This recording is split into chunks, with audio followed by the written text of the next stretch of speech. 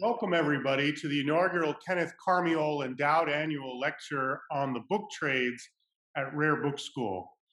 My name is Michael Suarez. I'm the executive director of the school, and I'm extremely excited to welcome you to this inaugural lecture. I'd like to begin with a word or two about Ken Carmiole, our benefactor this evening. After graduating with a degree in history from the University of California, Santa Barbara, where he began selling books in his junior year, a glimpse of things to come, Ken worked as a Peace Corps volunteer. Returning to Southern California, he then earned a master's degree in library science from UCLA. Since 1976, he has owned and operated Kenneth Carmiole Bookseller, an antiquarian bookselling firm specializing in early printed books and manuscripts, now based in Santa Monica. Sure, Ken Carmiole is a bookseller, and a gifted one too. But deep in his core, Ken Carmiole is also a philanthropist in the etymological sense of that word, philos anthropos, a lover of humanity, and a person who cares deeply about the stewardship of the historical record in its many forms. The Kenneth Carmiole Endowed Annual Lecture on the Book Trades at Rare Book School is but the latest of a series of strategic benefactions that Ken has made. At UCSB, he first created an endowment for the purchase of rare books, and then a second endowment for an annual research fellowship at the UCSB Library. He has also established library endowments at UCLA, including one for a lecture series on the history of the book trade at the Clark Library, and another for an annual lecture or conference on archival studies at the Information School, and a third for a research fellowship. Through the Book Club of California, he has also endowed a lecture on the history of the book trade in California and the West. In addition to his charitable investments in the world of books, Ken has rendered energetic service to a variety of bookish organizations: the UCLA Research Library Board of Visitors, the Library Council at UCSB, the Advisory Committee of the California Rare Book School, the Board of Visitors of the UCLA Graduate School of Education and Information Studies, the Directors Advisory Council of the William Andrews Clark Library, the National Board of the ABAA, the Antiquarian Booksellers Association of America, the Book Club of California, and most importantly of all, obviously, the board of directors of Rare Book School at the University of Virginia. Small wonder then that among the many plaudits that he has received, Ken has also been given the UCLA Library and Information Studies Alumni Association's Distinguished Alumni Award.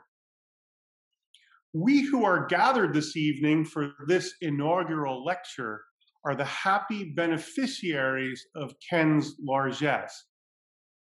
Please join me, even virtually, in thanking Ken.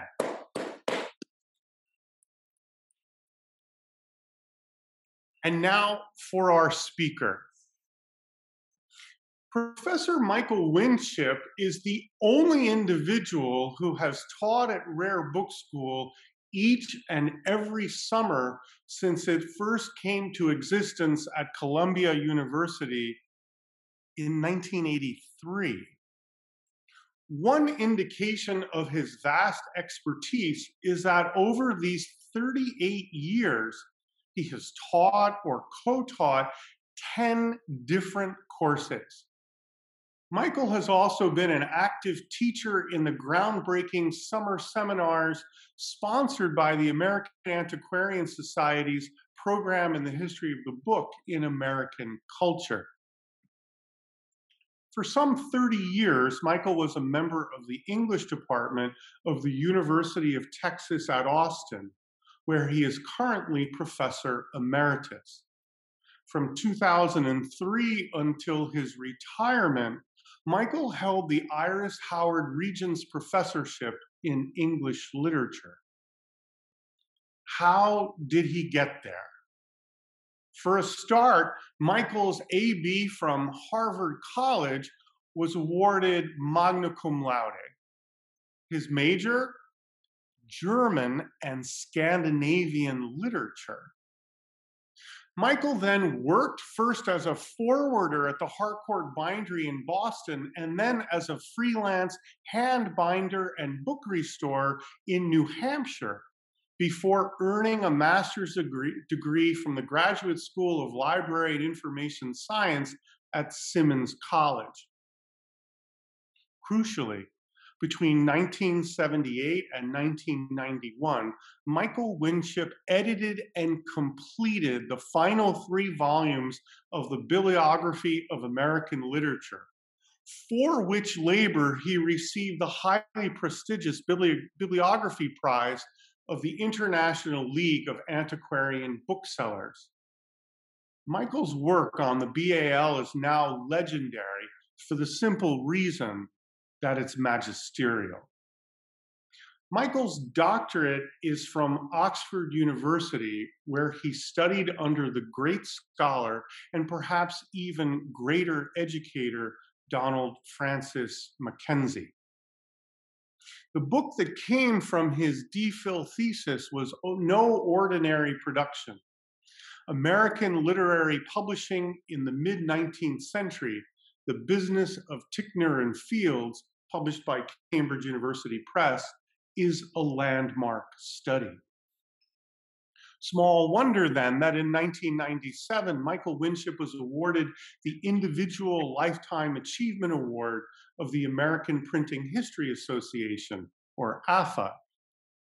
He subsequently co-edited and contributed to the industrial book, 1840 to 1880, Volume 3 of the History of the Book in America, published by UNC Press, which received the St. Louis Mercantile Library Prize in American Bibliography from the Bibliographical Society of America. But this recitation of Michael Winship's bibliographical and book historical achievements in no way accounts for the astonishing generosity that he has shown to many younger scholars over the years. I myself have been a great beneficiary of his academic friendship. A far greater consequence, however, is the fact that Michael Winship was the motive force behind the creation of the Younger Scholars Program of the Bibliographical Society of America. He not only conceived the idea and raised the money too, but he also successfully ran the program for many years. There is much more that one could say, but suffice it now to relate that Michael will address us this evening on subscription publishing in America over 3 centuries. Please join me in welcoming Michael Winship.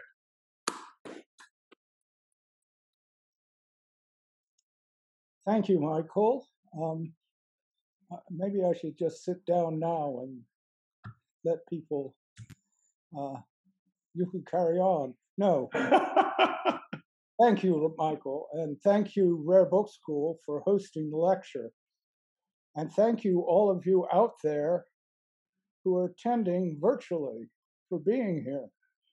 But above all, we must thank Ken Carmiol, whose generosity has made this lecture possible. Let me share my screen, which is always a challenge. Okay, there we are. Many of my thoughts this evening are the fruits of a seminar on subscription publishing that I directed in June 2016 at the American Antiquarian Society. I'd like to thank also the Society and especially Paul Erickson for organizing and sponsoring that seminar.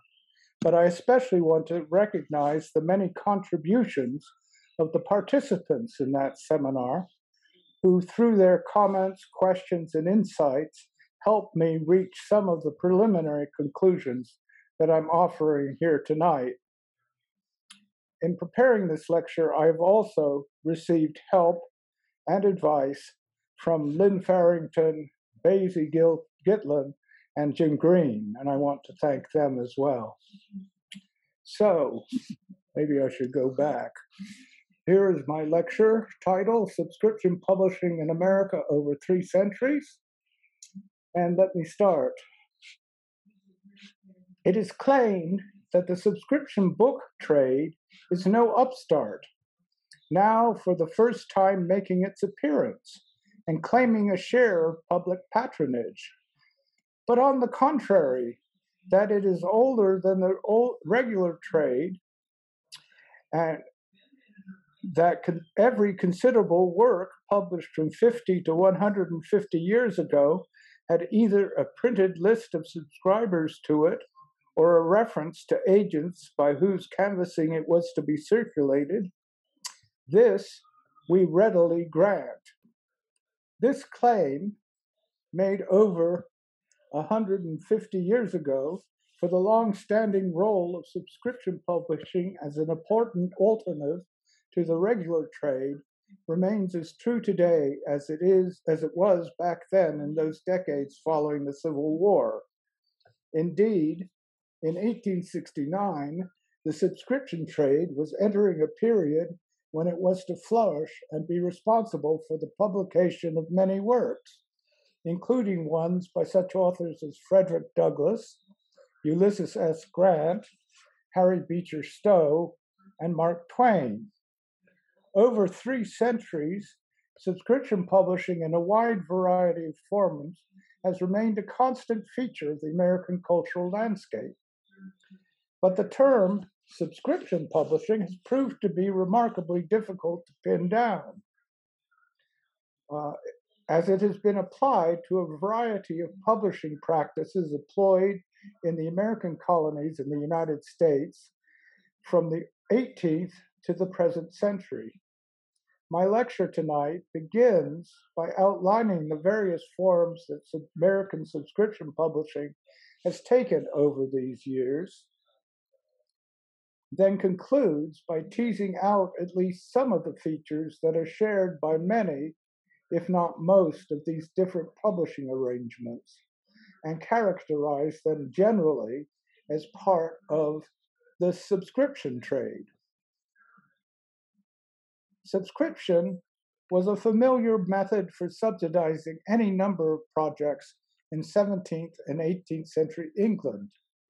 Like Kickstarter or GoFundMe today, subscription schemes depended on contributions gathered from many people rather than on the patronage of aristocracy or startup investment from the wealthy to underwrite the costs of undertaking a project. Subscriptions were everywhere. They were used to raise support the building of hospitals and other civic buildings, to underwrite insurance companies, to fund charities, scholarships, and entertainments.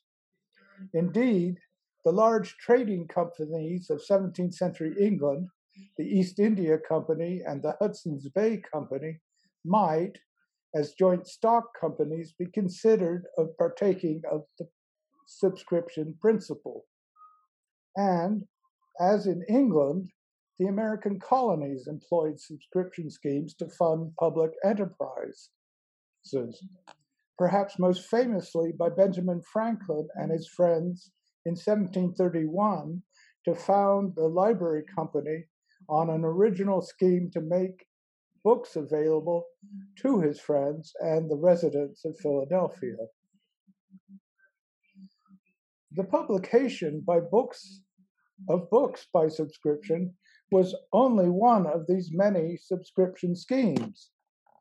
In England, the first book published by subscription is generally agreed to have been John Mishu's Doctor in Linguis, his Guide to Tongues in 11 Languages, that was published in London in 1617. Over the following century, the subscription method was used by both booksellers, those who we today would characterize as publishers, and scholars and other individuals from time to underwrite the costs of publication of an expensive book. About 1720, the practice appears to become more common in England, perhaps a response to the passage of the Statute of Anne, the original copyright law in 1710. In the American colonies, the first recorded attempt at subscription publishing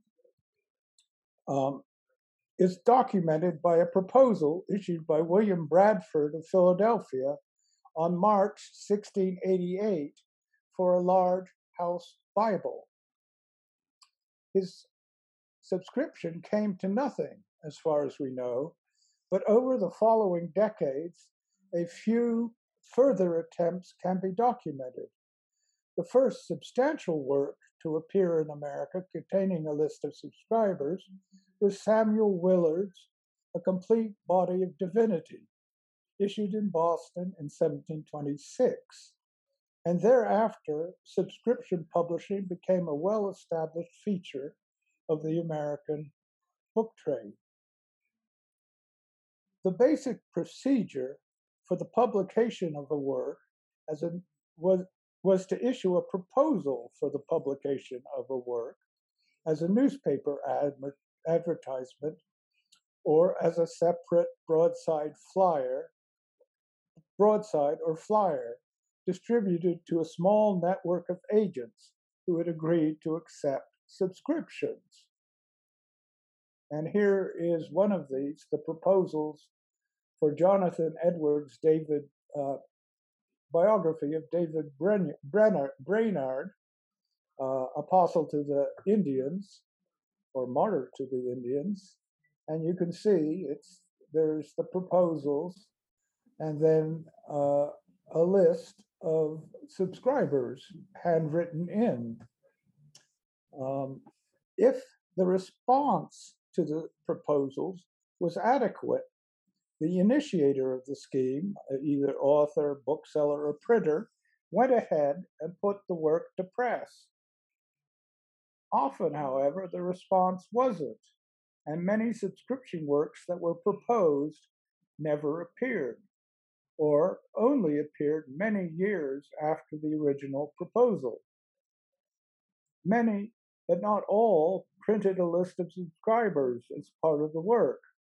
But my belief is, list or no, most substantial works that appeared in colonial America during the 18th century that were not sponsored by an institution or a patron were, in fact, likely published by subscription, at least in part. By the final years of the colonial period, the subscribers' lists in several works, Charles Churchill's Poems, a 1768 reissue of London Sheets by James Rivington of New York, and William Robertson's History of the Reign of Charles V, and Blackstone's Commentaries on the Laws of England, both of 1770-1771, printed and published by the colorful Robert Bell of Philadelphia, prove that at least some subscription works were reaching an extensive, if not national, market in the American colonies. A subscription book from the early years of the American nation, while perhaps exceptional in some ways, serves to illustrate many aspects of the subscription system of 18th century America. On March 1st, 1790, three New York printers, Robert Hodge, Thomas Allen, and Samuel Campbell, issued proposals to publish a subscription edition of Brown's self-interpreting folio family Bible. It was to be a genuine American edition, the largest and cheapest ever proposed to be printed in the United States, and in addition to comprising the text of the Old and New Testaments and the Apocrypha, it would be embellished with a variety of elegant copper plates and illustrated with notes and annotations, theological, historical, geographical, systematical, chronological, biographical, practical, critical, explanatory, moral, and divine. The conditions of publication included in the proposals are typical. The work was to be printed as a large folio on fine paper of American manufacture with a large and new type cast on purpose for this work and would be completed in 40 numbers issued regularly every 2 weeks. Every other number would be embellished with a beautiful and elegant engraving executed by an ingenious American artist. This could all be had for 25 cents per fortnightly number, printed to begin on the 1st of June, 1790. Subscriptions were to be received by the publishers in New York, as well as by 37 agents in 25 cities and towns, stretching from Newburyport, Massachusetts, to Savannah, Georgia. More interesting, perhaps because of its rhetoric, is a long address to the citizens of the United States that the publishers included with their proposal. Here, the publishers urged the public to subscribe to this endeavor for patriotic reasons. They have every reason to hope, the publishers, that their endeavors to furnish the public with an unparalleled work of so general utility at a lower rate than it could be imported, and thereby not only saving the purchaser, but adding to the circulation of money in the United States, as well as the encouragement of domestic manufacturers, will meet the approbation of every well-wisher to this country. Furthermore, this patriotic enterprise was designed to be available at all as the mode of publishing will enable persons of the narrowest circumstances to become subscribers. The publishers assured the public a day laborer may furnish his family with this inestimable work without sensible diminution of his usual wages. $0.25 a fortnight is a sum so inconsiderable that it can be no object to any class of citizen. The subscription was indeed a success, and here is a second version of the proposals that was printed on the back wrapper of a magazine of the period, the Universal Asylum, and perhaps it gives a little bit more sense of what the proposals were. As promised, the Bible was completed in 40 numbers in April 1972, and it is indeed elegant and superior as promised.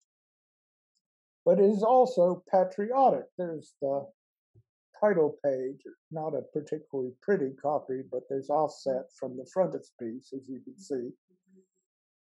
At the head of the subscription list is President George Washington. You can barely see it, but that should help. But thereafter, subscribers are grouped alphabetically by name. This arrangement downplays regional identity, and most subscribers are characterized by occupation before they are by location. Here is a grocer a joiner, a butcher, a carpenter, two shoemakers, a gunsmith, a cartman, to consider only the first dozen or so names listed under the A's. This feature is uncommon in subscription lists, but it does serve to emphasize that this handsome book is the patronage, not of, is the product not of patronage, wealth, or even speculation. Rather, it is the result of the contributions of many ordinary working citizens of the United States who participated in this subscription to create what could be thought of as a truly national and truly democratic American Bible. In the new nation, subscription publishing began to take on a new form. In Philadelphia, Matthew Carey published two works, Guthrie's New System of Modern Geography, 1794-95, and Goldsmith's History of the Earth and Animated Nature of 1795 in a new way. For example, for the former, he gathered a remarkable 1,200 pre-publication subscriptions, but then he went ahead and printed 2,500 copies. To dispose of the extra copies, Carey went into partnership with the irascible Parson Weems, who traveled around the countryside, the Chesapeake and Virginia, taking orders for and establishing depots where he could deposit books from Carey's stock.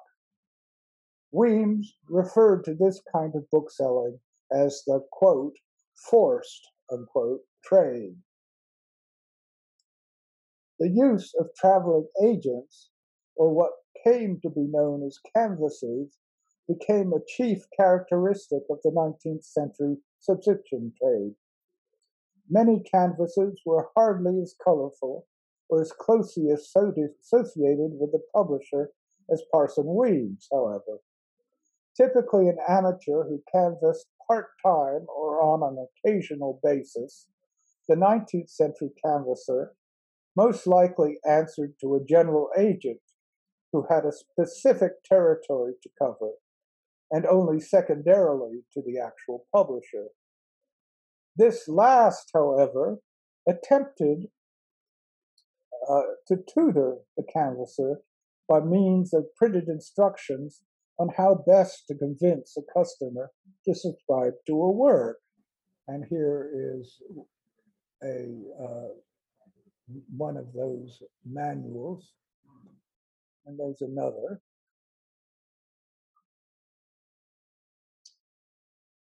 Key to the canvasser's sales pitch was an elaborate prop, the canvassing book, which in its fullest form consisted of the title page and preliminaries of the work being canvassed, along with a selection of pages from the text itself, a selection of testimonials from influential people, a printed statement of the terms of subscription, blank pages for entering the names of subscribers, and some sort of representation of the different bindings that the subscriber could choose among.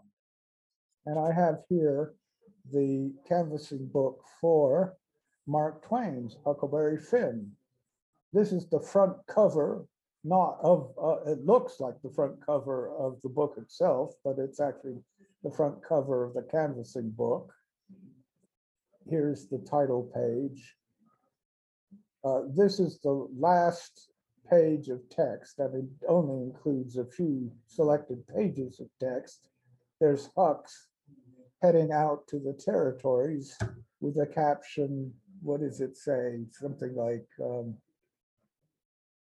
well, I can't read it, but perhaps you can. And then some advertising material, and then the terms. And you can see here it's offered in 3 different bindings, and these are blank pages for, there you can see the terms more clearly. So there are the terms and just the rhetoric of it. A book for the young and the old, the rich and the poor, a cure for melancholy. 9/10 of our ills are due to an overburdened mind, an overtaxed brain, or imaginary troubles that never come. An amusing book is a panacea, more agreeable than medicine and less expensive than doctor's bills, etc. This is all Huck Finn. As an English teacher, I never knew all this. I could have sold my students. And there are some subscribers in this particular one. And then finally, this is the back cover, which shows you the spine of the book, if it were the real volume. And then you can see it comes in two different kinds of cloth, a calf and a Morocco. And this is, the copy belongs to Seawaller Barrett, or the University of Virginia Special Collections. The canvasser, after signing up a subscriber, was expected to visit customers twice. First, to convince them to place an order, then a second time to deliver the book and collect the money. The 19th century saw the industrialization of book production, and subscription publishers took full advantage of the possibilities introduced by the use of printing plates, wood engraving, and other methods for reproducing illustrations, and new binding techniques and styles. The typical subscription book was distinctive and easily recognizable today. Bulky, often printed on spongy paper in large type, well-leaded, heavily illustrated, and flashily bound. Certain topics and subject matter were also particularly suited for subscription books. Timely topics, such as accounts of the Civil War or later floods and other natural disasters, collective biographies, reference works, for example, though the text was not always as fresh as it purported to be. Subscription books were highly priced, often half again as much as a comparable trade book, a premium required to cover the large commissions afforded to the general agents and canvassers. An alternative form of subscription publishing, books issued serially in numbers or parts, as was Brown's Bible, discussed earlier, also flourished during the 19th century. These might be expensively printed, illustrated technical or color plate books, such as Audubon's various editions containing illustrations of American birds and quadrupeds. And there's the prospectus for Audubon's, the big elephant folio of Audubon, as it happens, or Picturesque America, a book full of landscape views. Or they could be cheaply printed paper-covered pamphlets or books, often issued in number series, distributed via second-class postage newsagents or on trains. Here one thinks of such successes as Beatles' dime novels, or the many reprints that the mostly foreign authors issued in the numerous cheap libraries of the 1870s and 80s, before the Chase Act of 1891 legitimized international copyright in the United States of America. The practices surrounding the publication of these works has much in common with that of regular periodicals, newspapers, and magazines, and it indeed is often difficult to draw a clear line to distinguish the two, as in the case, for example, with the extras published by New World and Brother Jonathan. in the years following the Panic of 1837. During the 19th century, many publishers established themselves as a separate enterprise, distinct from publishing, trade publishing, undertaken by firms, many in Hartford, but also others elsewhere in cities such as Philadelphia and Chicago, dedicated to the subscription business. As the century progressed, many of the larger trade publishers also established semi-independent subscription departments to supplement their regular business.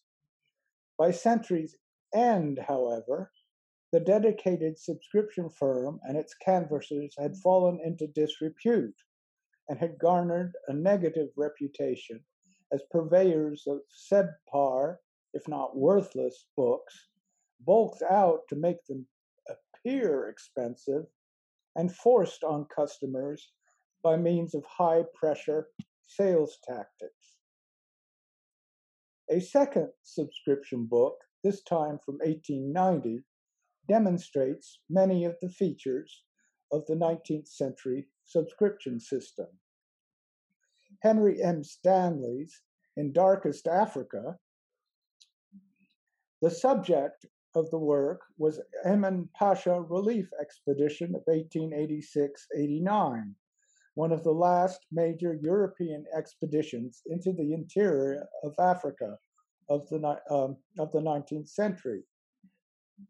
After the rebel army of El Mahdi, the Islamic fundamentalist, captured Khartoum in early 1885 and executed Charles George Gordon, the Governor General of Sudan, the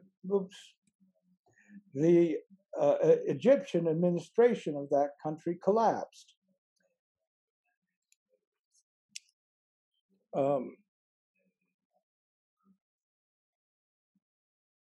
Emin Pasha, a German naturalist who served as governor of Equatoria, a province in far southern Sudan, found himself isolated and on his own. The British public imagined Emin Pasha as a second Gordon, in danger from the Mahdists, and private funds were soon raised in support of a relief expedition. Stanley, the famous explorer, was engaged to lead the expedition and set out from London in January 1887. The route to Equatoria that Stanley chose, up the Congo River and then by land across Central Africa, proved longer and more difficult than he expected. And when Stanley finally reached Emin Pasha on Lake Albert at the end of April 1888, he was more in need of relief himself than the man he had set out to rescue. Indeed, Emin Pasha had no real desire to leave Equatoria, though he welcomed the supplies and support that the expedition delivered. However, the arrival of Stanley's expedition served more to unsettle the region politically than to stabilize it, and eventually Stanley prevailed upon Emin Pasha to abandon Equatoria and to accompany him to the east coast of Africa. They arrived there in early December 1889. Public interest in the expedition in both Europe and America was intense, fueled by scanty reports about the fate of Emin Pasha and from Stanley's expedition that had appeared intermittently in newspapers. Even before he set out, Stanley had laid plans for the ultimate publication of a full account of the expedition. Although the expedition had proved to be chaotic and difficult, in many ways it had failed to achieve its goals, Stanley made sure to put his own actions in the very best light. In January 1890, he traveled from East Africa to Cairo, where he settled down to write up his notes. His manuscript was quickly completed in just 50 days. Publication followed in late June of 1890.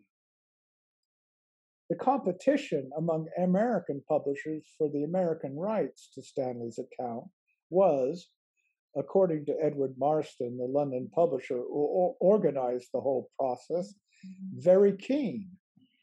But the enterprise of Charles Scribner's son, not to mention a hefty payment to Stanley in addition to the regular royalty, won the day.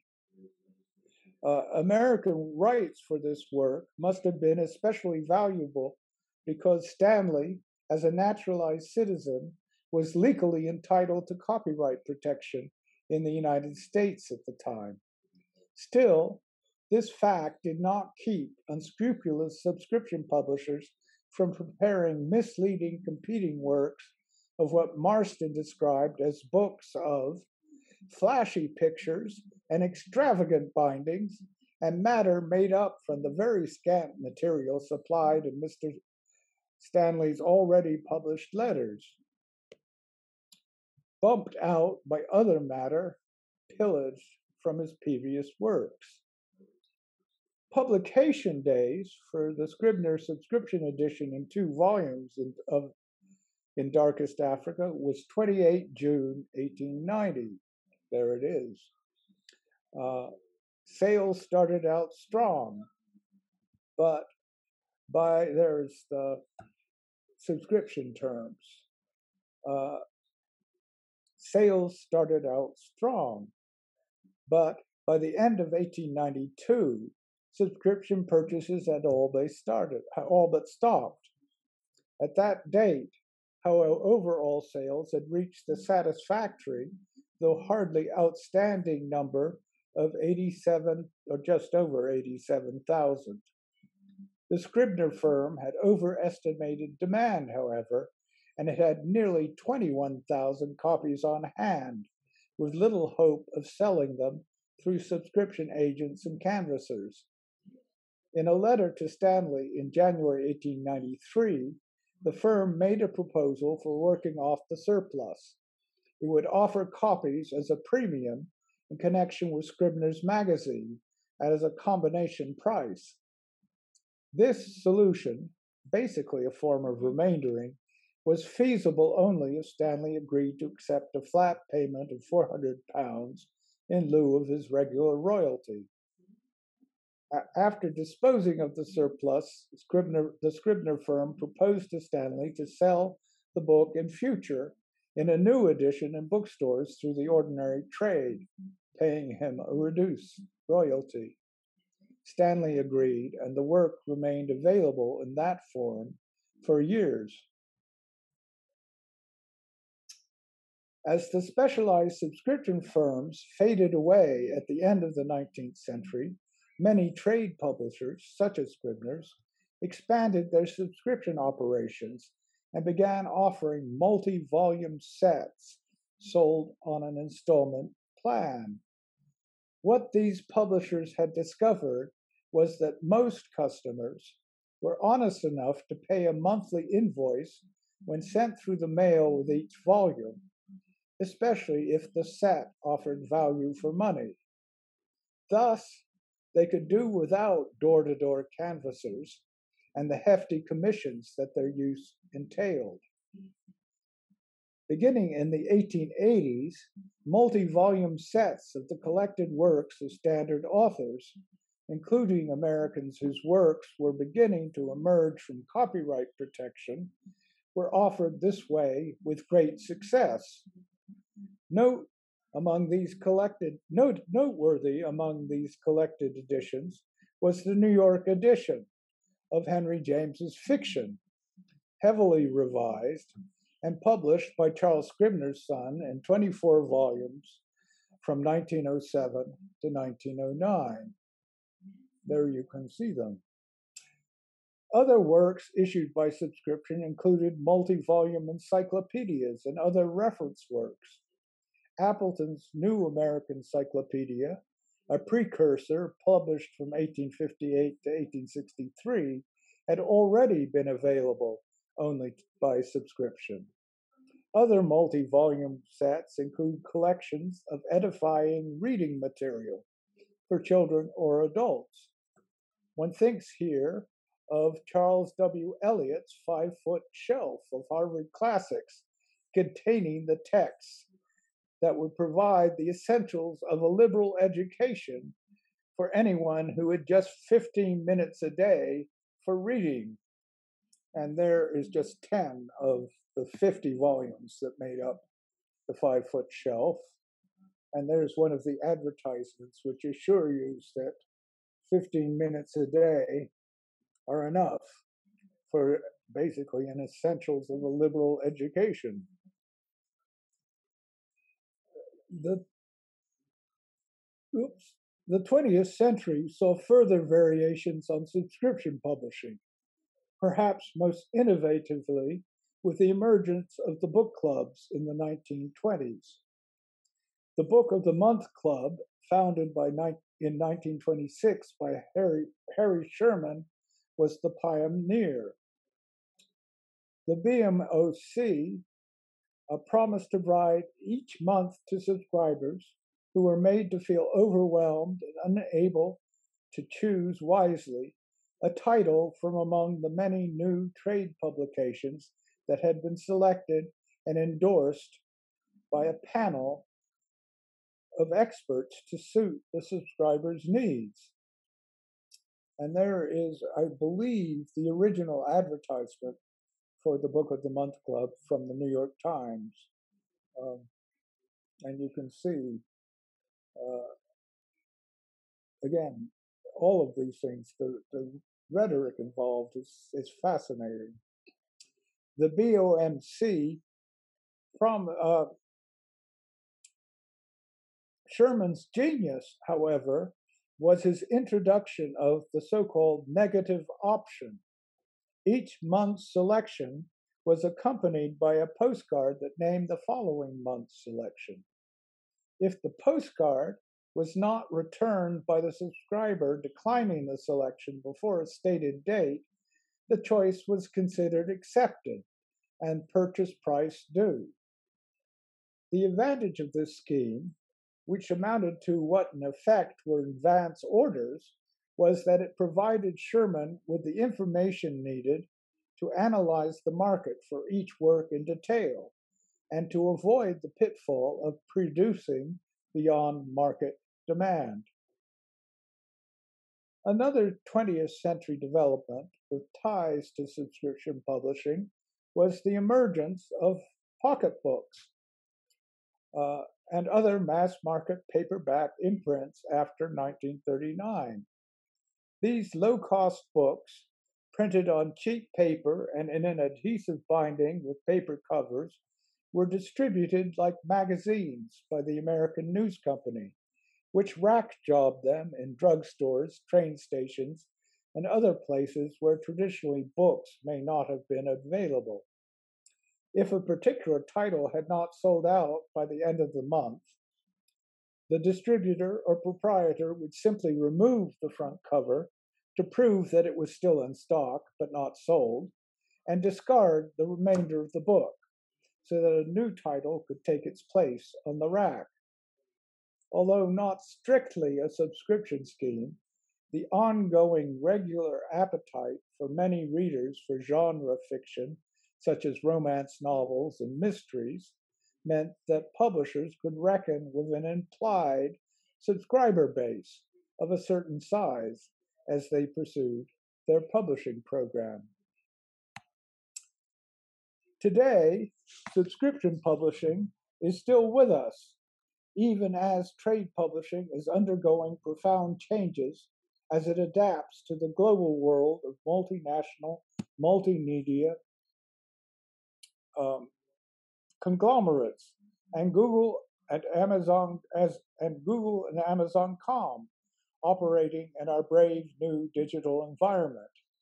Of course, book clubs and genre fiction and paperback still remain popular, but perhaps we who are academics are most affected by subscription publishing in our professional lives by the various digital resources that Redex, EBSCO, and other firms offer to our universities for an often quite hefty subscription fee for the use by their students and faculty.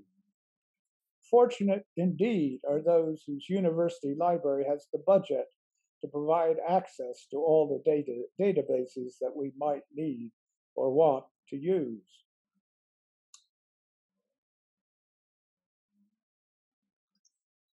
We have come a long way, over 3 centuries, since William Bradford proposed to publish a family Bible by subscription back in 1688. To conclude, let me attempt to sketch out the various features that it seems to me characterize American subscription publishing in its many varieties. It's clear that no single feature is defining, except perhaps subscription publishing's distinction from trade publishing, and that different schemes involve each of these features to a different extent, if at all. So, here I go. Subscription books, unlike trade books, usually depend on a distinctive production and marketing model, print to order rather than print on speculation. Subscription publishing usually involves taking the book to the customer rather than waiting for the customer to come to the book. Thus, books generally reach their customers through channels outside the traditional independent bookstore. As a corollary to the above, subscription publishing often involves a delay between when an order is placed and when the work is delivered and the purchase is completed.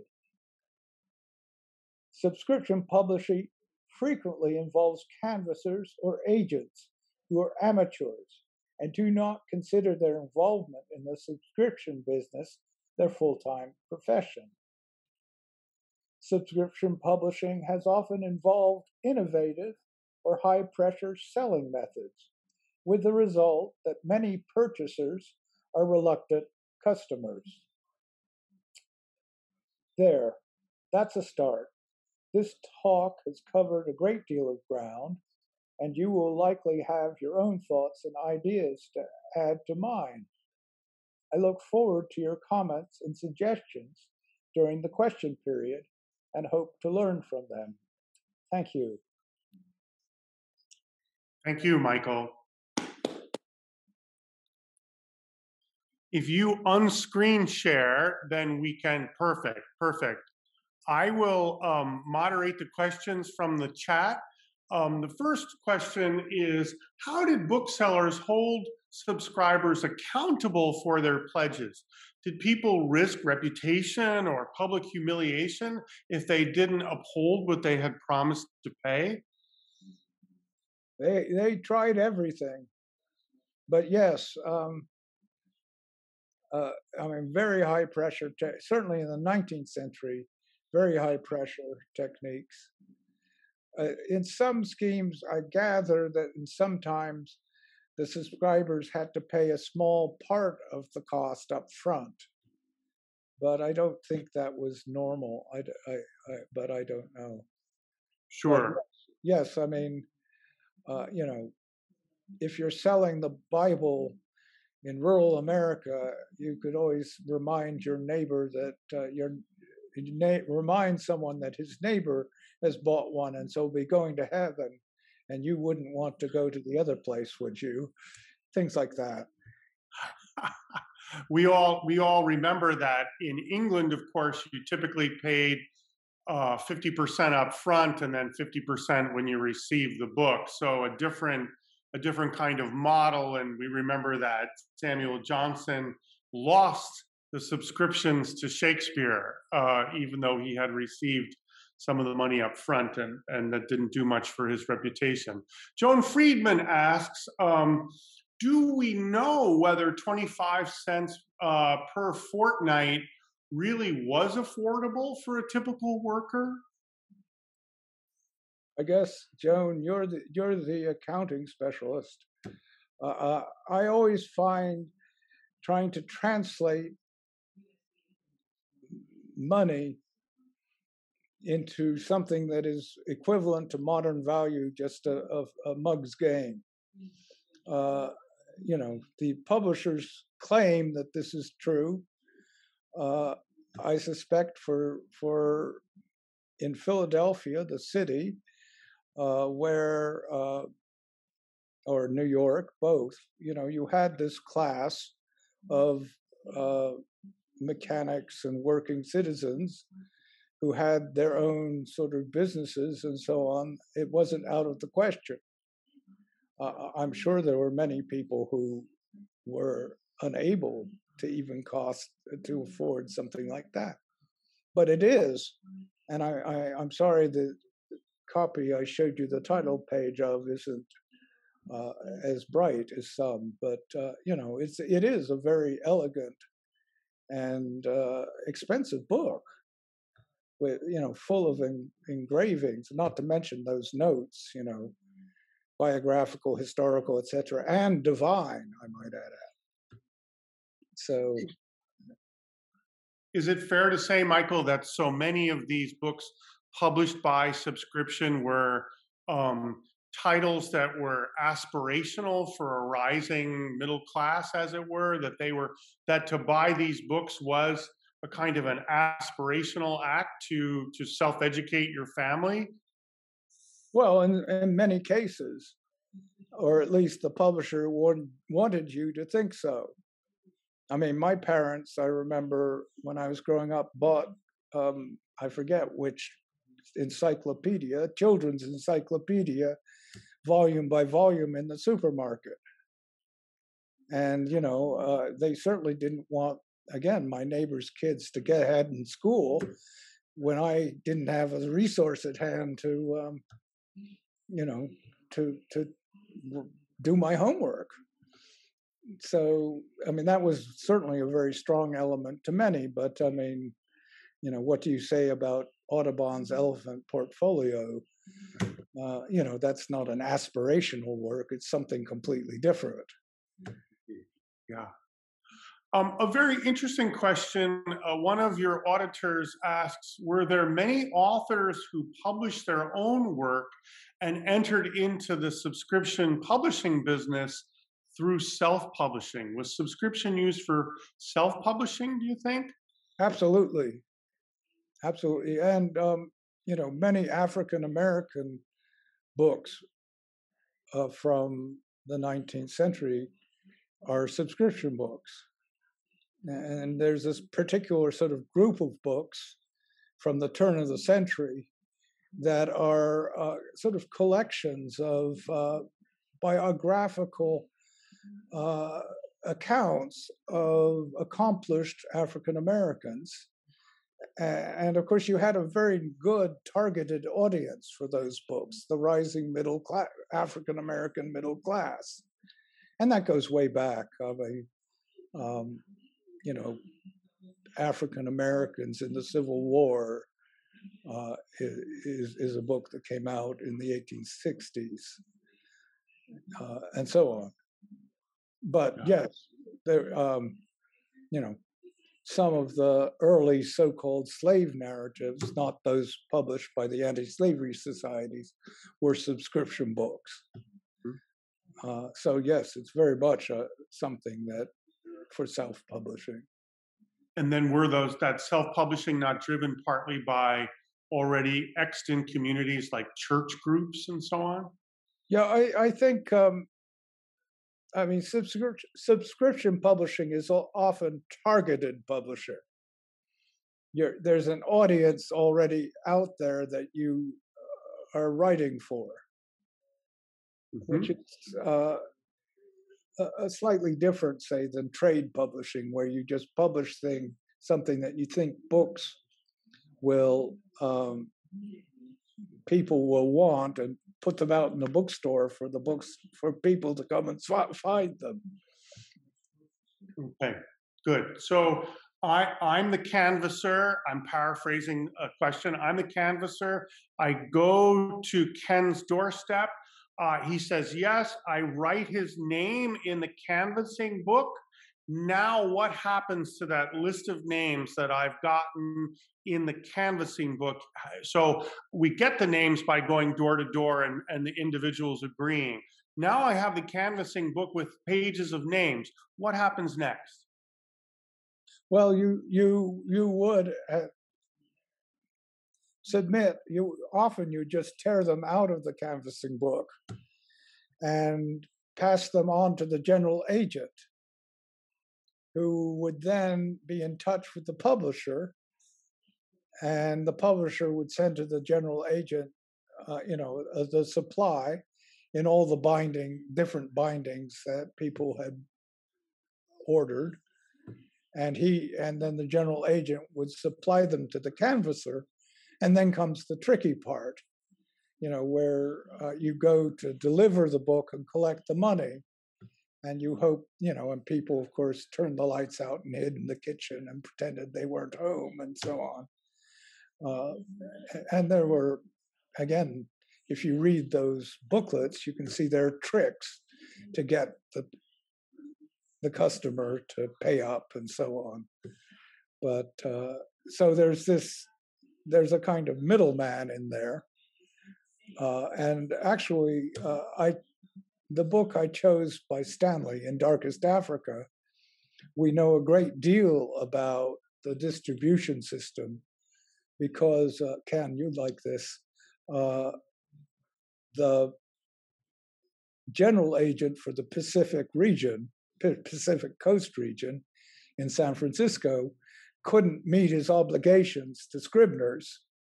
And so they eventually went to court, and they had to, to deposit affidavits about all the agreements and so on. So, and I've written this all up, which I can give you the reference if people want. But yes, that's basically what happened.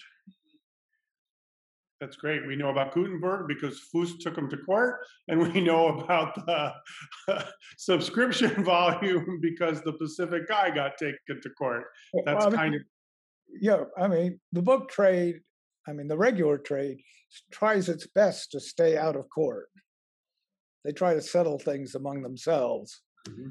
But it's always very, very useful if they do go to court, because then suddenly there's a record of things that normally wouldn't be recorded. And so always look for that, learn about probate and probate courts, because there's lots of information there. Yeah. There's a very interesting question about the English jurisdiction, which says, well, what if I paid half the subscription price for a book in England, and then the book was never published because there weren't enough subscribers, say, or because the author dies, or the publisher, the printer absconds, or whatever? What redress does the person have who has the subscription ticket? Is there any form of redress to get their money back? I think it's called a bottle of gin. That's why I think that practice of paying up front was not as common as sometimes believed, because certainly in the American colonies, the proportion of those subscription books that were successful and those that were proposed, I would hesitate to make a guess. I suspect Donald Farron might be willing to do that based on his research. Mm-hmm. But you're taking a bet, or maybe you're not. You're just saying this book will never be subscribed, and he's my neighbor. I'll make him feel good and subscribe. And if you paid up front, if he's your neighbor, I guess you don't speak to him. But so an interesting question about past and present comes up. Do you see some relationship between the subscription, practices and market that you've delineated, and more recent kind of practices of print on demand? I haven't thought about that. Print on demand, obviously has that, print to order aspect to it. Um, and of course, it's often used by self-published books. I mean, whether one could think of it as a subscription scheme or not, I'd have to think further about that. Um, what strikes me is most print-on-demand books don't really look like trade books. They look like print-on-demand books, Right. And they're an odd thing, and we're getting more and more used to them. Mm-hmm. Yeah. Dave Harper asks about the failure rate, which you've already addressed a little bit. He relates subscription publishing very intriguingly to modern versions of crowdfunding. Could we see subscription publishing, say in 19th century America, as a kind of crowdfunding of a publishing enterprise? I think I mentioned Kickstarter and GoFundMe at the very beginning. Hmm? Yes, of course. Yeah. I mean, that's a subscription scheme. Yeah. Yeah. And I mean, I don't know if people use GoFundMe or Kickstarter to fund their books. I suppose some people do. I don't hang out in Kickstarter looking for worthy causes to contribute to, but yeah, those are certainly modern day digital era subscription schemes. Yeah. Nina Schneider asks, she's curious to know if subscribers may have failed to receive their copies because they moved house between the long time, sometimes between subscription, maybe moved to another community, maybe moved because of the exigencies of their jobs, and now the canvasser doesn't have a way to get to them. Do the canvassers then sell that book on and keep the money for themselves? Is that a kind of lagniappe for canvassers? What happens when people change address or other mishaps in the connection occur? Well, yeah, that's why canvassers are often very much short term. Uh, they and what they often tried to do, which was strictly forbidden, was to sell it to a bookstore, to make them available in bookstores. And they were not supposed to do that. And if they were caught, they would be, But, I'm sure that canvassing was a terrible job because you thought you were going to make all this. It's like those ads on the back of comic books about how, or whatever, how you can sell magazines and make a fortune. It sounds, they make it sound like it's true in your spare time, no less. But in fact, it doesn't work out. I don't know about particularly people who move house, but the problem of delivering the book and collecting the cash is not an easy one, and that's really. Now, I didn't bring up because I thought I'd already gone on long enough about In Darkest Africa, but that book, as well as a lot of Mark Twain's book, had another feature that I didn't mention, which is in the binding, those books had a numbered stamp, a serially numbered stamp, so that the publisher, if he bought a copy from a bookstore, could tear the binding off and see who had sold it. And this was an attempt to stop that process of dumping books. Mm-hmm. And bookstores quite liked them because, they were expensive with this big commission so that they could undercut the agents and still make a profit if they just sold them at regular trade prices. So, but yes, of course.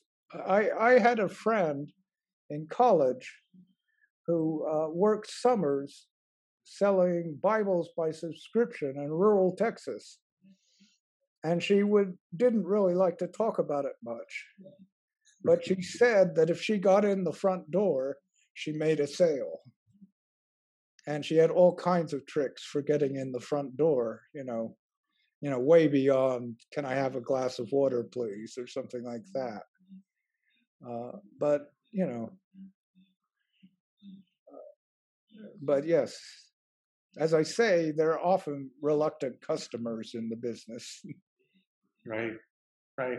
Well, I will say my mother bought her Electrolux vacuum from a door-to-door salesman, and the Fuller Brushman came to our house, and we bought the World Book Encyclopedia on subscription, because we certainly couldn't afford it otherwise. But we bought it in parts from a door-to-door salesman. Last question, and a fitting one, from Jane Gillis. She asks, how did you find this wealth of material on subscriptions? Do libraries keep information about this, or is there a particular cataloging field that would help identify subscription publishing? How does one enter into this vast and not entirely uncharted, but not completely charted territory? A number of things. First of all, the great collection of 19th century subscription, canvassing books and other material, ephemera, and so on, is at the University of Pennsylvania's Kislak Center, the Zinman collection. And I did mention Lynn Farrington, who helped me do this. I'm just thinking. The second, I believe that eventually this talk will be published. And the main reason I want to publish it is not for the talk, but for a list of further readings that I've been compiling, so that I don't have to answer people's questions. And the third thing I'd say is that I do not consider myself an expert in subscription publishing, but I talked about the seminar at AAS, and I had long wanted to do a seminar because it would force me to pull together everything I've learned over the years about subscription publishing and try to make sense of it. And as I say, I'm very grateful to the Antiquarian Society and Paul Erickson for allowing me to do that. And I guess you could say this evening is the fruit of that endeavor. But I hope that's helpful to Jane. I don't know offhand, what mark record field could be used. I know which could be used, but I don't think there's any regular practice of the matter. And it's true that some books turn out to be published by subscription, but you wouldn't think so unless you knew better. So that's... Yeah. A nice note about the University of Rochester's Special Collections Library has some interesting materials from the Wheatland Farmers Library as well. There are other collections, but yes, the Kislak Center at Penn certainly probably is the place. I'd invite everyone on the Zoom to join us either in the Gather Town reception or in the Zoom lounge, depending upon your predilection, but not before we thank Michael Winship for his talk with us tonight, and thank again Ken Carmiole for his benefaction that's made all this possible, not just this year, but every year, forever and ever. I'll say it. Amen. See you guys in the lounge one way or the other. Thanks, guys. Thank you.